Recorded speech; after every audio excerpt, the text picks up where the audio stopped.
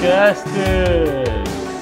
Bom dia, bom dia, bom dia! Semana começando e segunda-feira é o Dia Mundial das Mudanças, conhecido como Dia Mundial daquelas pessoas que sempre falam: segunda eu começo a dieta, segunda eu vou pra academia, segunda isso, segunda aquilo.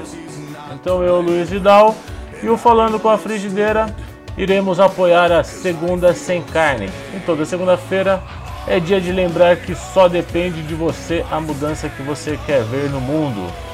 Então hoje, principalmente, pegue a sua panela e faça aquela receita deliciosa sem nenhum tipo de proteína animal. Não esqueça de marcar o hashtag Falando com a Frigideira nessa delícia e seguir as nossas redes sociais. Um ótimo início de semana e fiquem com esse som maneiraço para começar muito bem o dia.